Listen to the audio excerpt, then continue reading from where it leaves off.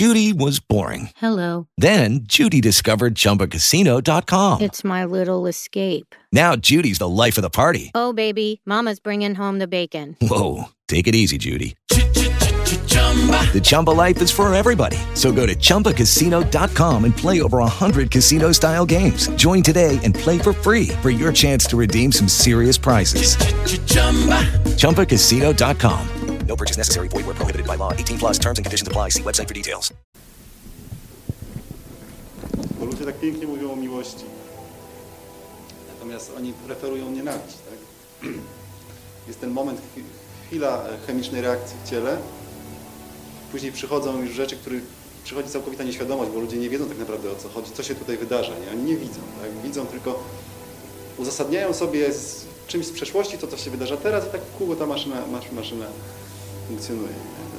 I mówią, że to miłość, bo jest chwila jakiegoś tam ekscytacji, gdzie później jest mnóstwo bólu, ale dalej nazywają to miłością.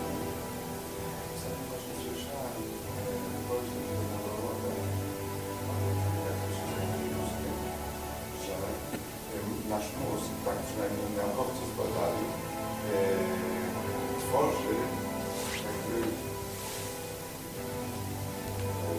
tworzy wizję tego, co ma dziać za pół sekundy, jak gdyby taką ma funkcję proroczą w stosunku do tego, co faktycznie się dzieje, bo on szczytuje wszystkie informacje, które posiada w swoim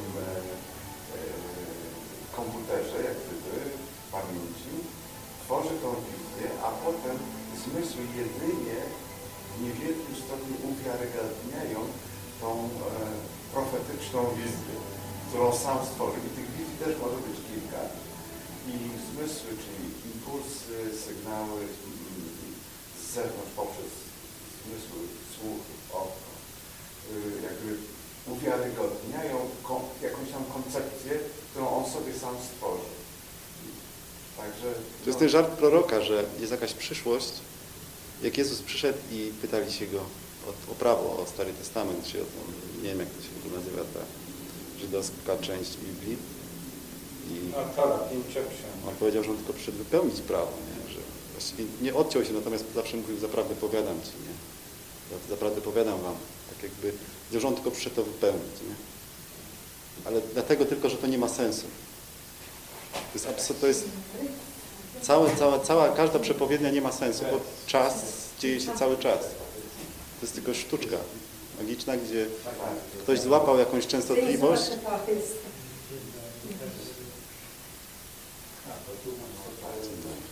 Tak, oczywiście z tym czasem niezła sztuczka tego wymiaru. Nie było różne miejsca. No ale tak, żeśmy zostali mocno zaprogramowani nasze umysły, że biedny jesteś, tak. Po prostu aż trudno sobie wyobrazić. Ale ja tutaj jestem po to, żeby ci na to nie pozwolić, co ty robisz, bo to do czego zmierzasz, to jest dalej uzasadnienie się i ominięcie samego siebie. Ty zaczynasz biegać dookoła siebie. Tak. To są moje środki obrony przed doświadczeniem miłości. No wiesz, wielu z nas zajmuje się duchowością i ma taką przypadłość, że chciałoby zbawić cały świat. Dlatego mówi my, prawda? Albo chcielibyśmy pomóc. A tak naprawdę... To musimy mówić ja. A tak naprawdę właśnie chodzi o to, że wszystko się rozgrywa o tym ja. To nie ma nikogo. Ty masz zbawić siebie, nie? Holograficzny wszechświat, tak? No więc właśnie. Także, no jeszcze to tak po prostu, zanim to się do końca pogodywa, to...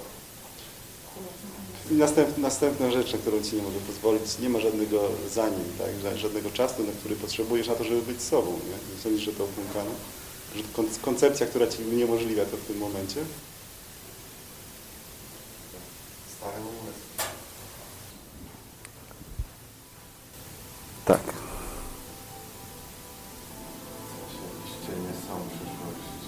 A że mamy różne myśli, mamy tam różne powiązania, różnie nam się tam kiełbie, wełbie, no nie? To jest trudne, żeby to zwalczyć, że jestem i tu, i teraz, i ja. No właśnie, tutaj Marcin cały czas mi przypomina, że to nie jest Dzień dobry. No znaczy nie jest, no trzeba pracować jak nas wszystkim. Proszę Cię, raz zaczniesz jechać na rowerze, się wywalisz, teraz drugi, trzeci, ale trzeba stać i dalej jechać, no nie? I tak samo tutaj, ćwiczyć umysł. To jest jedyny pozorny paradoks, że wymagana jest jakaś sekwencja działań. Po prostu. Pokora, jeszcze raz pokora, dyscyplina i takie proste. Tylko trudno nam z tym wszystkim przekonać właśnie samego siebie. Bo to ego nasze piękne, w cudzysłowie, to jest no takie, chodź tu mój koleżko do mnie. Zatem wstęp będzie o czasie. Szkoda czasu na czas. Chociaż go nie ma. Możemy sobie czas wydłużyć punktem, no nie? Nie będziemy dzisiaj rozmawiać o magii, o jakiekolwiek działaniu, oddzieleniu. Przypomnimy sobie sens i treść tego, co jest i pozwolimy odejść temu, co wymyśliliśmy w zamian. Co z punktu widzenia sekwencji działań w czasie wydaje się niemożliwe. Sytuacja wygląda następująco. W momencie, kiedy w rzeczywistości pojawiła się niemożliwa myśl o tym, że można być oddzielonym, w tym jednym punkcie powstał czas i wszystkie Twoje wspomnienia, które do tej chwili, który tutaj się w tej chwili utożsamiłeś w tym miejscu na Legnickiej 62 oraz wszystkie wspomnienia, które będziesz sobie przypominał za chwilę. To jest ta cała sztuczka, która nas tutaj doprowadziła. Czyli czas i przestrzeń. Tak? Jako człowiek możesz doświadczyć tylko tej malutkiej kropeczki na dywanie, którą w tej chwili masz pod stopami. Jeżeli zrobiłbyś jedynie mały krok, pozostając w miejscu, rozszerzyłbyś się na pół metra, na pół sekundy. I cały wszechświat stanąłby do Twojej dyspozycji. Taka jest natura Twojego umysłu. Naturą Twojego umysłu, czynnością Twojego umysłu w tej chwili jest świat. Czynnością Twojego umysłu w tej chwili jest wszechświat.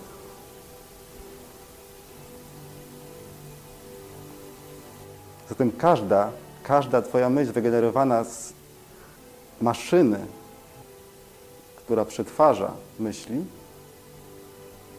spowalnia całość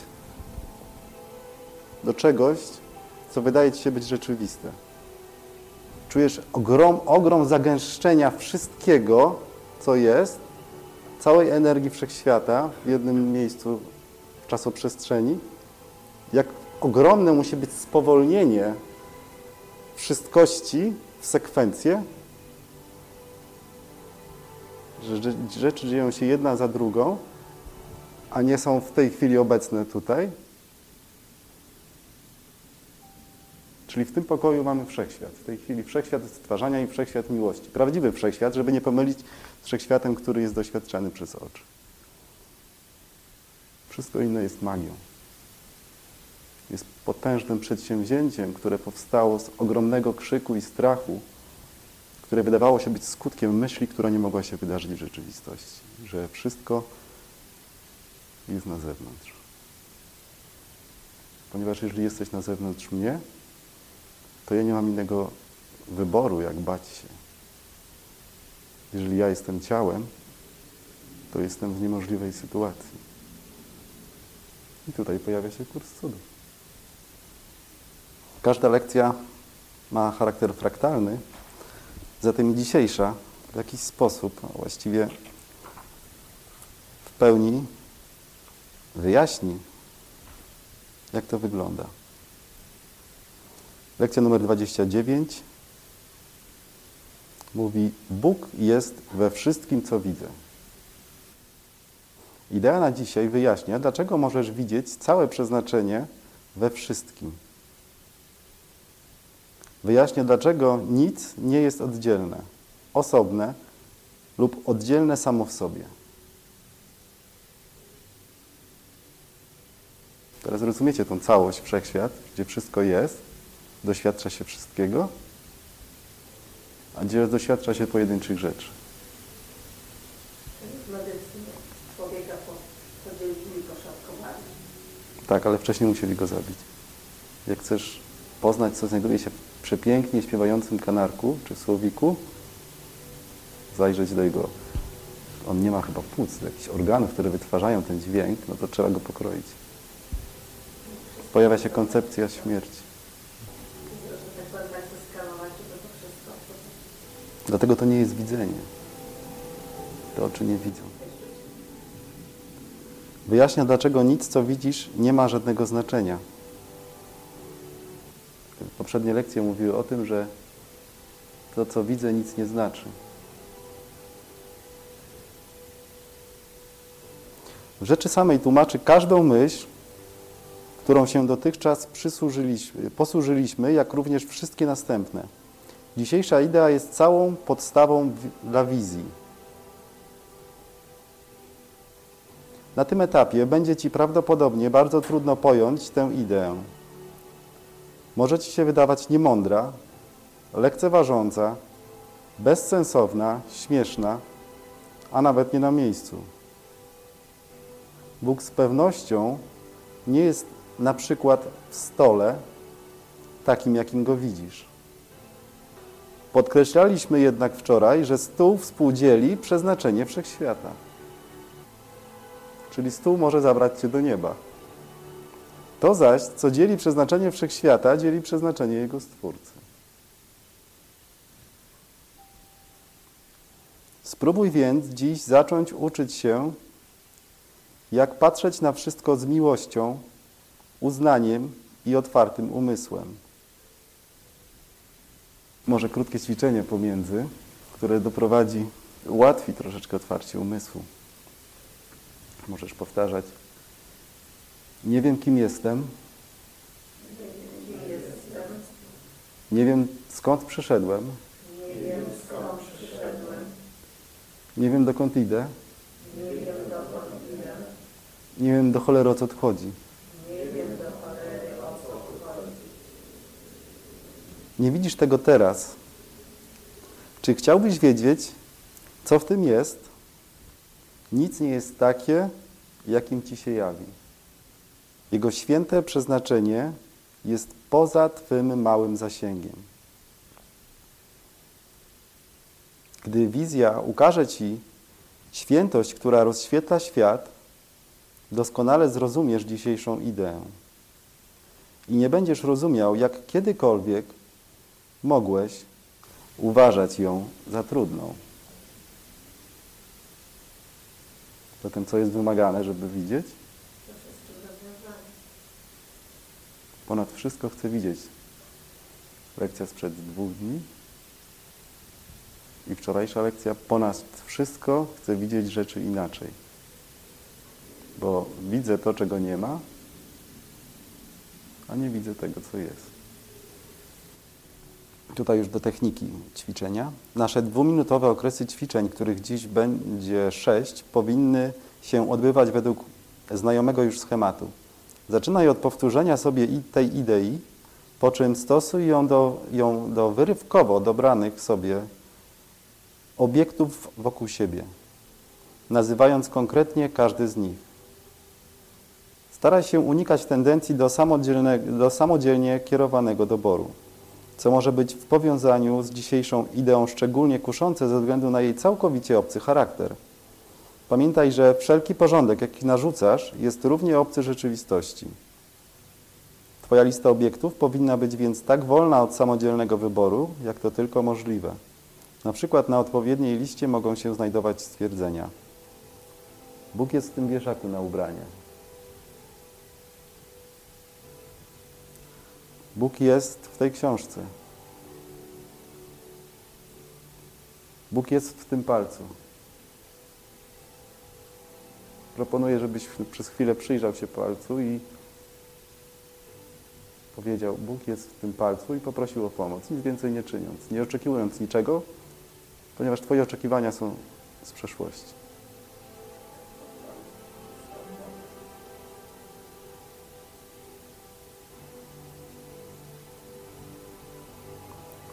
Bóg jest w tej lampie. Bóg jest w tamtym ciele. Bóg jest w tamtych drzwiach. Bóg jest w tamtym koszu na śmieci. Akurat nie mamy. Poza wyznaczonymi okresami ćwiczeń powtarzaj ideę na dziś co najmniej raz na godzinę, rozglądając się powoli wokół siebie, podczas gdy będziesz te słowa niespiesznie do siebie wypowiadał. Przynajmniej raz lub 2 razy powinieneś w trakcie tego doświadczyć uczucia, że wypoczywasz. Pozwolę sobie na uzupełnienie tej lekcji z rozdziału 14. Żeby jeszcze bardziej pojawiła się większa wątpliwość co do prawdziwości tego doświadczenia. Nie wiem, co cokolwiek, włącznie z tym, znaczy.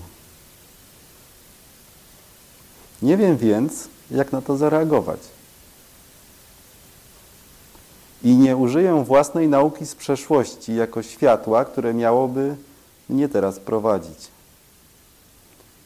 Nie bez przyczyny w tle leci muzyka z filmu Incepcja Hansa Zimmera. Tytuł tej ścieżki dźwiękowej to Time, właśnie tego fragmentu, czyli czas. Widzę tylko przeszłość. Widzę tylko przeszłość, ponieważ, jak wcześniej powiedziałem, jak powiedział Jezus, to wszystko, co jest zawarte w mojej pamięci, jest ze mną od początku czasu. Wszelkie wspomnienia, wszelkie myśli, wszelkie obrazy, one się tylko rekonfigurują.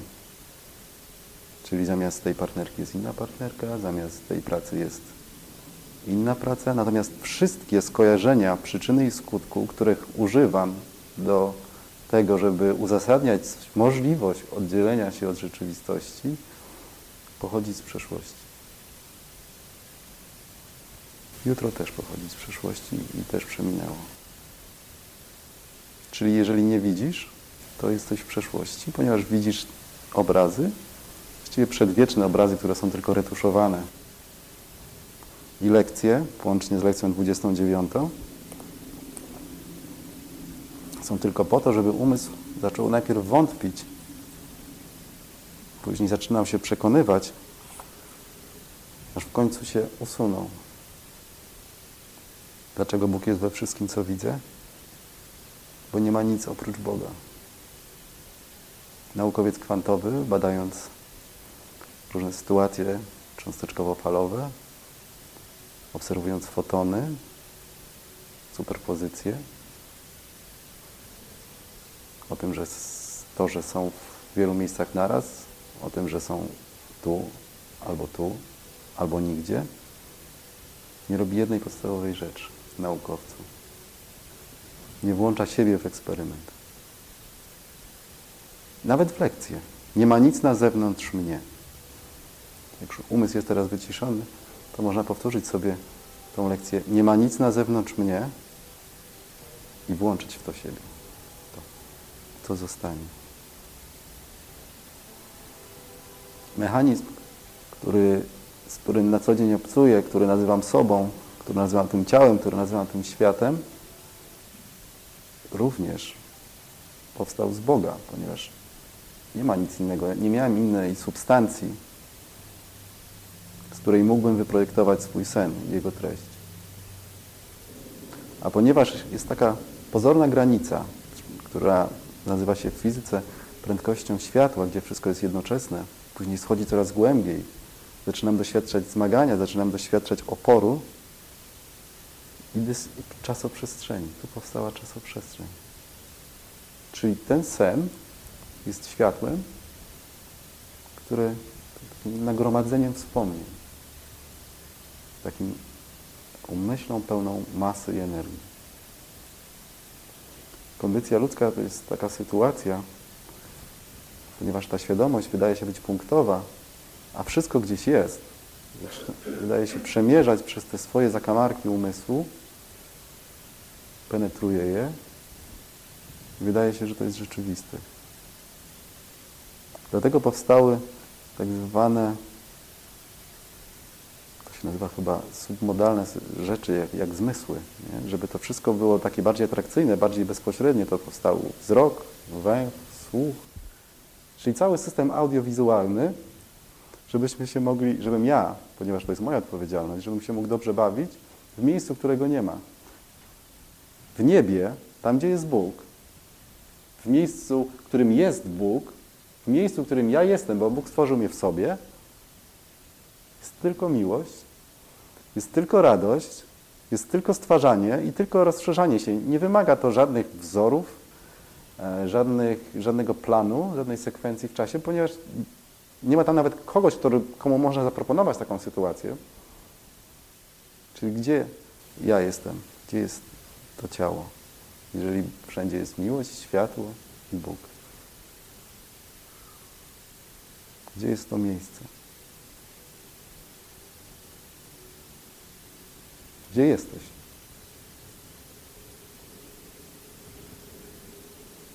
Gdzie jesteś, Henryk?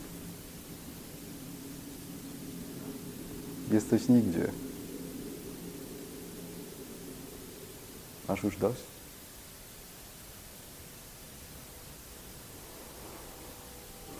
Bez tej deklaracji, że mam już dość, że czuję to fizyczne zmaganie, czuję, że zużywam energię, czuję, że moje komórki się starzeją. Ta deklaracja wystarczy. Jeżeli tu i teraz zadeklarujesz, że mam dość i będziesz miał to na myśli, to koniec. Natomiast jeżeli się pojawi myśl, kim będę, jeżeli nie będę tym, kim jestem, to nic się nie zmieni.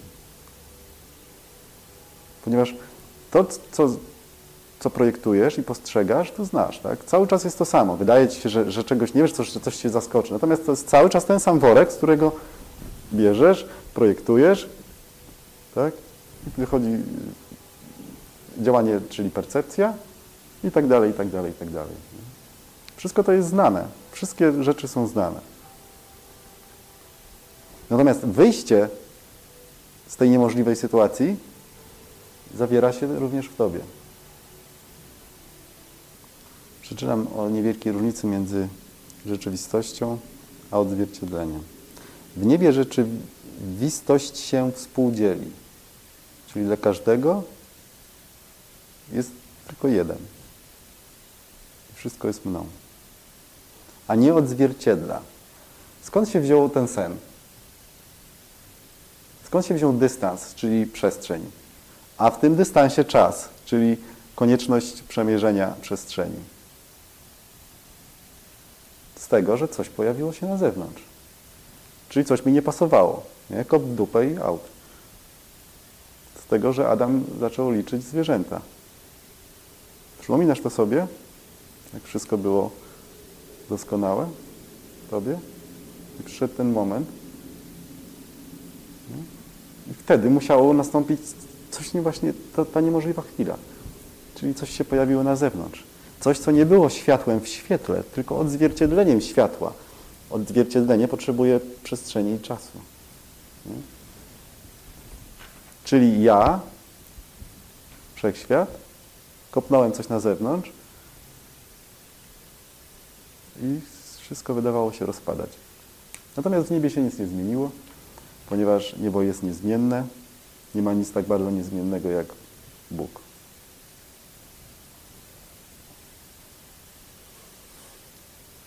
W niebie rzeczywistość się współdzieli, a nie odzwierciedla. Dzielenie się jej odzwierciedleniem tutaj sprawia, że jej prawda staje się jedynym postrzeganiem, jakie Syn Boży przyjmuje. Czyli my nie doświadczamy pełni, doświadczamy tych wyrzuconych na zewnątrz myśli, których nie chcieliśmy i się nimi dzielimy, tak? Tym się karmimy i tym uzasadniamy swoje oddzielenie. I w jakiś sposób jest nam dobrze, tak? Bo możemy komuś obmyć dupę, tak? Możemy zrobić coś razem, tak? Na chwilę zapominamy, że tak naprawdę jesteśmy już martwi. Bo dziecko, które się rodzi, już właściwie ma wyznaczony czas życia, powiedzmy 80, 90.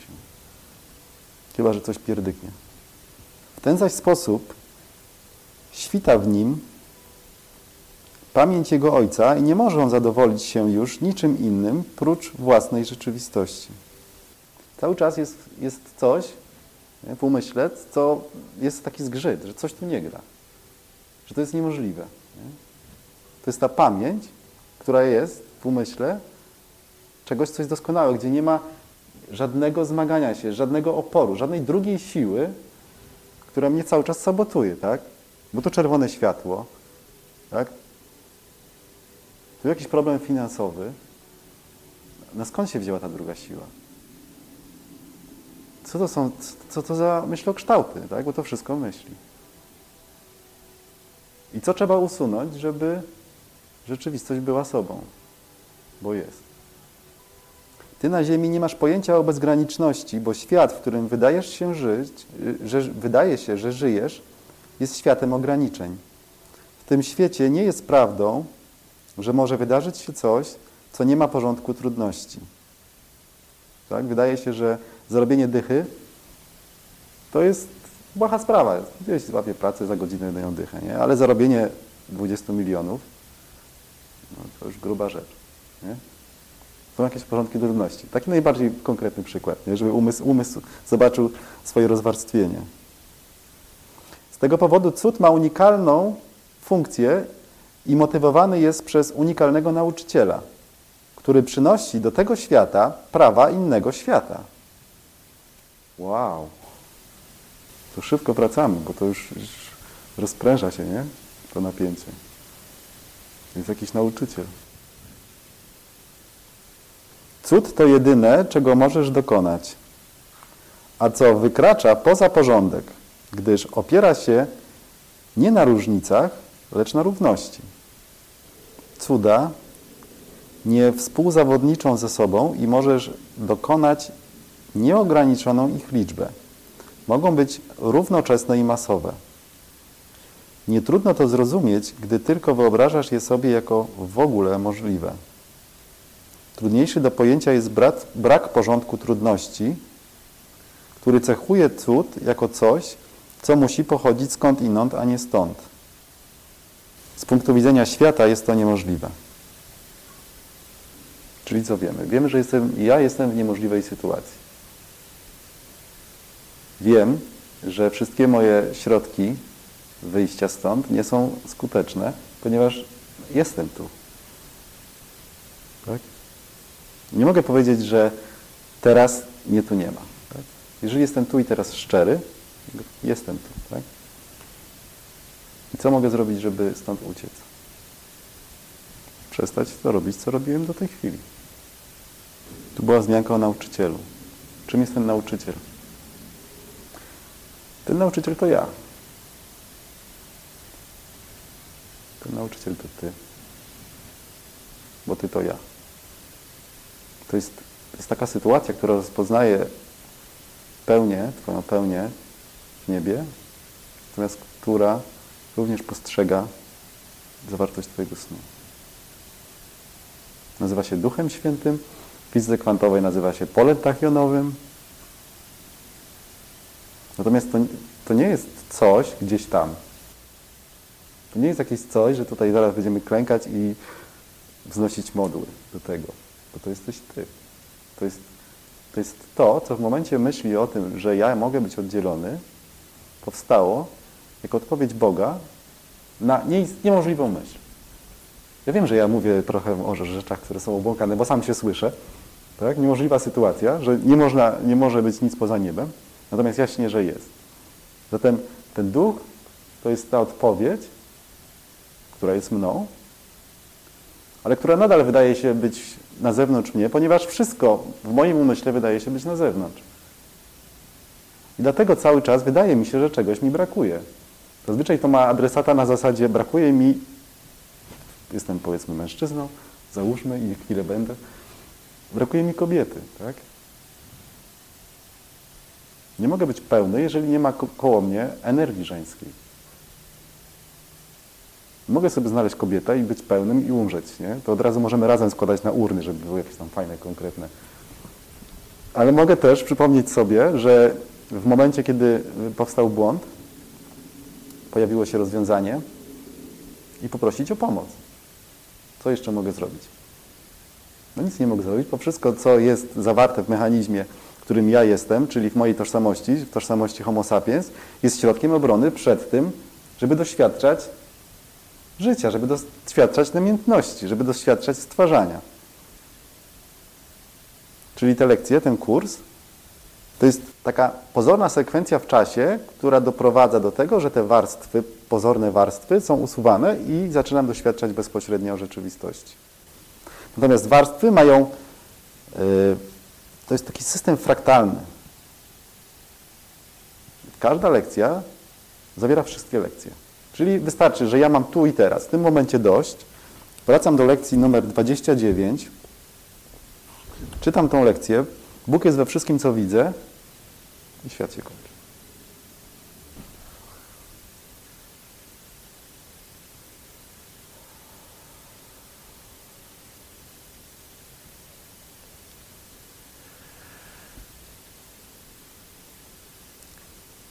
Dziękuję za przypomnienie.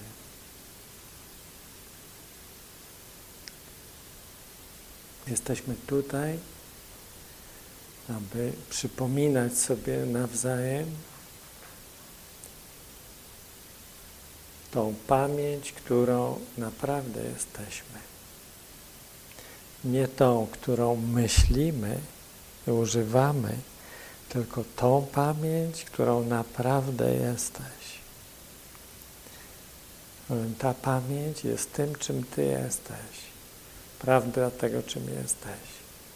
To jest w Tobie teraz, albowiem było zawsze i nigdy nie odejdzie od Ciebie, albowiem to jest jedyna rzecz, która jest w Tobie wieczna. I spotykamy się tutaj, w tej idei kursu cudu, aby przypomnieć sobie tą wieczną, niezniszczalną pamięć, która jest tu i teraz, właśnie w tym miejscu, gdzie jesteś. To jest powrót do samego siebie. To jest rezygnacja z pamiętania czegokolwiek innego. Jestem proszony o to, aby się poddać i zrezygnować z pielęgnowania pamięci, którą sam wytwarzam i podtrzymuję. I nadaję jej ciągłość i myślę, a i to jestem ja, to jestem ja, to jestem ja, ja mam do zrobienia to, ja mam do zrobienia tamto, muszę pójść tam, ja muszę załatwić to i tak dalej. Cały czas w tej pamięci operuję i zapominam pamięć, którą naprawdę jestem. I to się nazywa amnezja. Nawet nie wiesz, kiedy zapominasz samego siebie. Tak jak wieczorem nawet nie wiesz, kiedy już śpisz. Nie wiesz, kiedy już nie pamiętasz. Nadal myślisz, że jesteś sobą, a tak naprawdę już nie jesteś sobą. Już jesteś we śnie. Już myślisz inną pamięć. Tą wymyśloną przez siebie. Wymyśliłem sobie tą pamięć. Wytworzyłem ją i utożsamiłem się z nią.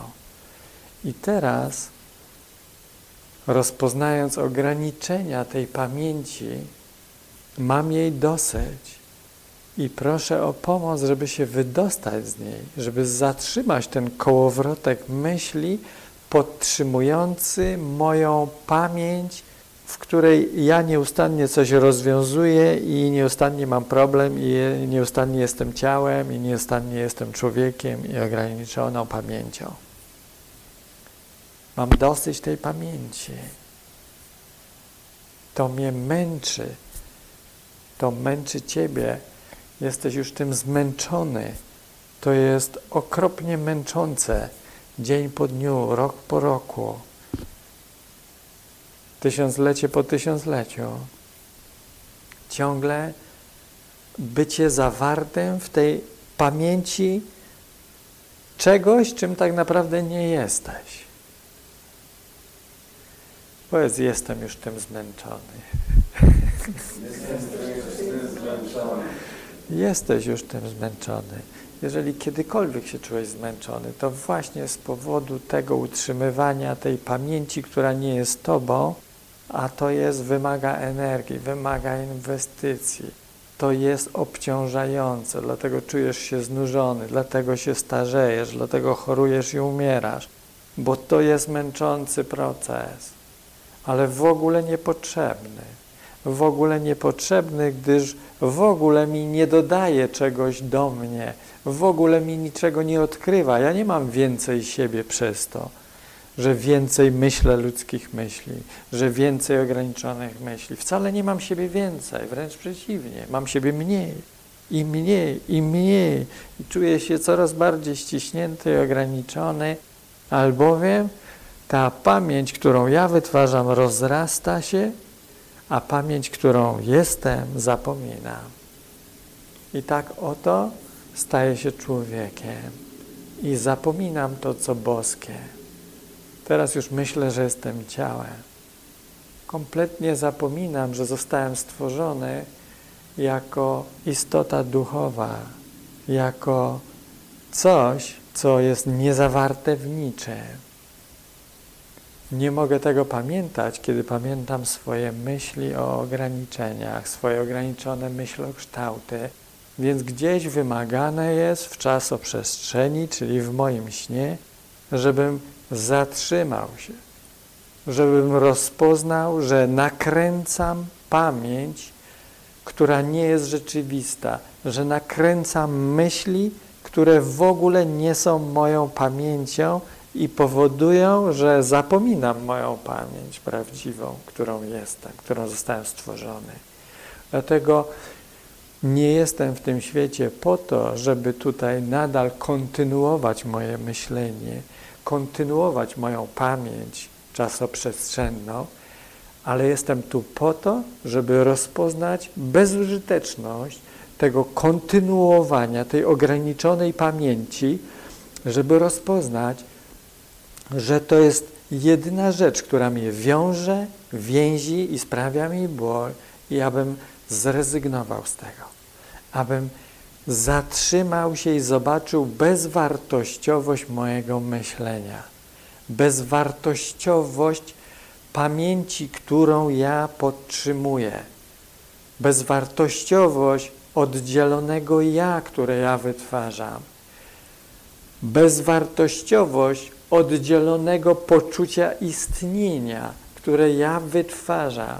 To mnie nie uszczęśliwia, to mnie wyczerpuje i prowadzi do tego, że ja jestem martwy. Nawet kiedy wydaje się, że poruszam się i chodzę i cokolwiek jestem aktywny. Nie, to jest śmierć doświadczania swojej wewnętrznej, prawdziwej natury. Zapominam siebie, kiedy pamiętam świat. Nie można pamiętać dwóch rzeczy jednocześnie. Nie mogę pamiętać miłości, a jednocześnie lęku. A tak się składa, że ten świat generuje wyłącznie lęk, gdyż jest wytworzony przez moją myśl lęku, że jestem oddzielony od Stwórcy, że jestem oddzielony od mojego brata. A więc być może jest to dobry moment w tym miejscu, w czasie, tutaj, kiedy możemy się zatrzymać, kiedy ja mogę się zatrzymać i załamać czas i zakończyć czas. Po co zakończyć czas? Po to, aby rozpoznać bezczasowość. Albowiem dopóki czas trwa i mi zależy na tym, aby trwał i będę go napędzał, to gdzie jest bezczasowość? Nie ma jej. Czas zajął miejsce bezczasowości. A przecież bezczasowość jest wszystkim, co istnieje. Jest całkowitym spokojem.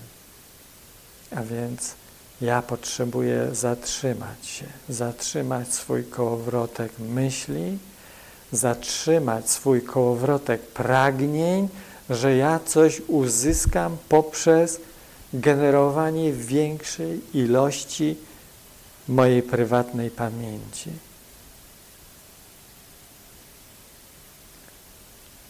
Więc jest gdzieś wymagane rozpoznanie, jak bardzo jestem bezsilny i że w ten sposób niczego nie osiągnę. Jedyne, co osiągam, to totalną śmierć. Zapomnienie siebie duchowego. Zapomnienie siebie jako Syna Bożego. Zaczynam siebie pamiętać tylko jako ciało. A więc tym jest czas i przestrzeń i tym jest więzienie umysłu. A więc kurs cudów przyszedł do tego zniewolonego stanu mojego umysłu po to, żeby mnie wyciągnąć z tego stanu. I przychodzi teraz do Twojego umysłu po to, żeby Cię obudzić z Twojej sekwencji myślowej, którą tak zapamiętale podtrzymujesz i liczysz, że jeżeli dzisiaj jeszcze będę dużo myślał, dużo rozwiązywał, jutro będzie sukces gwarantowany. Tak się nie stanie. Zapomnisz jeszcze bardziej, kim jesteś. Twoje myśli są jak środek nasenny. Im więcej je myślisz, tym bardziej senny się stajesz. Im ja bardziej myśli ograniczenia, tym bardziej senny się staję. Zamiast sobie przypominać, kim jestem, zapominam.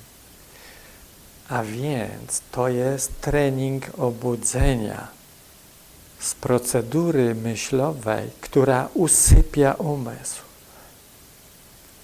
A więc jest to inny rodzaj nauczania, taki, do którego być może nie przywykłeś, gdyż różni się od całego nauczania, jakie znajdziesz w świecie.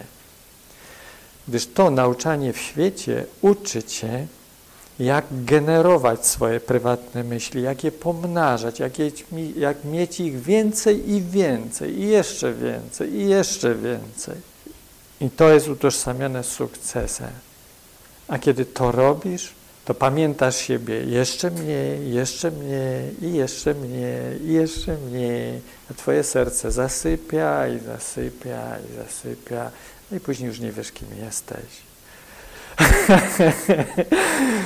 A więc do tej niemożliwej sytuacji mojego snu, w którym nie było żadnego wyjścia, pojawił się cud. Spoza ram mojego myślenia przebił się promień światła z wieczności, który pokazał mi mechanizm mojego destrukcyjnego myślenia i pomógł mi rozpoznać, co robię, tak, abym mógł zatrzymać się w swoim własnym ataku na siebie. A więc tym jest ten kurs cudów. Zaproszeniem do zatrzymania Twojej sekwencji myślowej. Rozpoznaniem, że im bardziej zwalniasz i zatrzymujesz się, tym bardziej sobie przypominasz, kim jesteś. Nie ma innego sposobu, żeby Cię przekonać o tym, że to prawda, jak tylko przekonanie się na własny sposób, poprzez własną praktykę. A więc jesteś zaproszony do spróbowania tego kursu cudów, do spróbowania zwolnienia tego mechanizmu myślowego, w którym jesteś dzień po dniu, w którym starasz się pamiętać tą pamięć siebie oddzielonego jako ciało. Ty to cały czas wzmacniasz i chcesz to mieć, chcesz to posiadać, tą pamięć. A właśnie ta pamięć Ci powoduje, powoduje niepamiętanie tego, kim jesteś. Czyli ta pamięć przysłania pamięć. To jest antypamięć. Dlatego ten świat jest moim stanem umysłu, w którym zaprzeczyłem samemu sobie.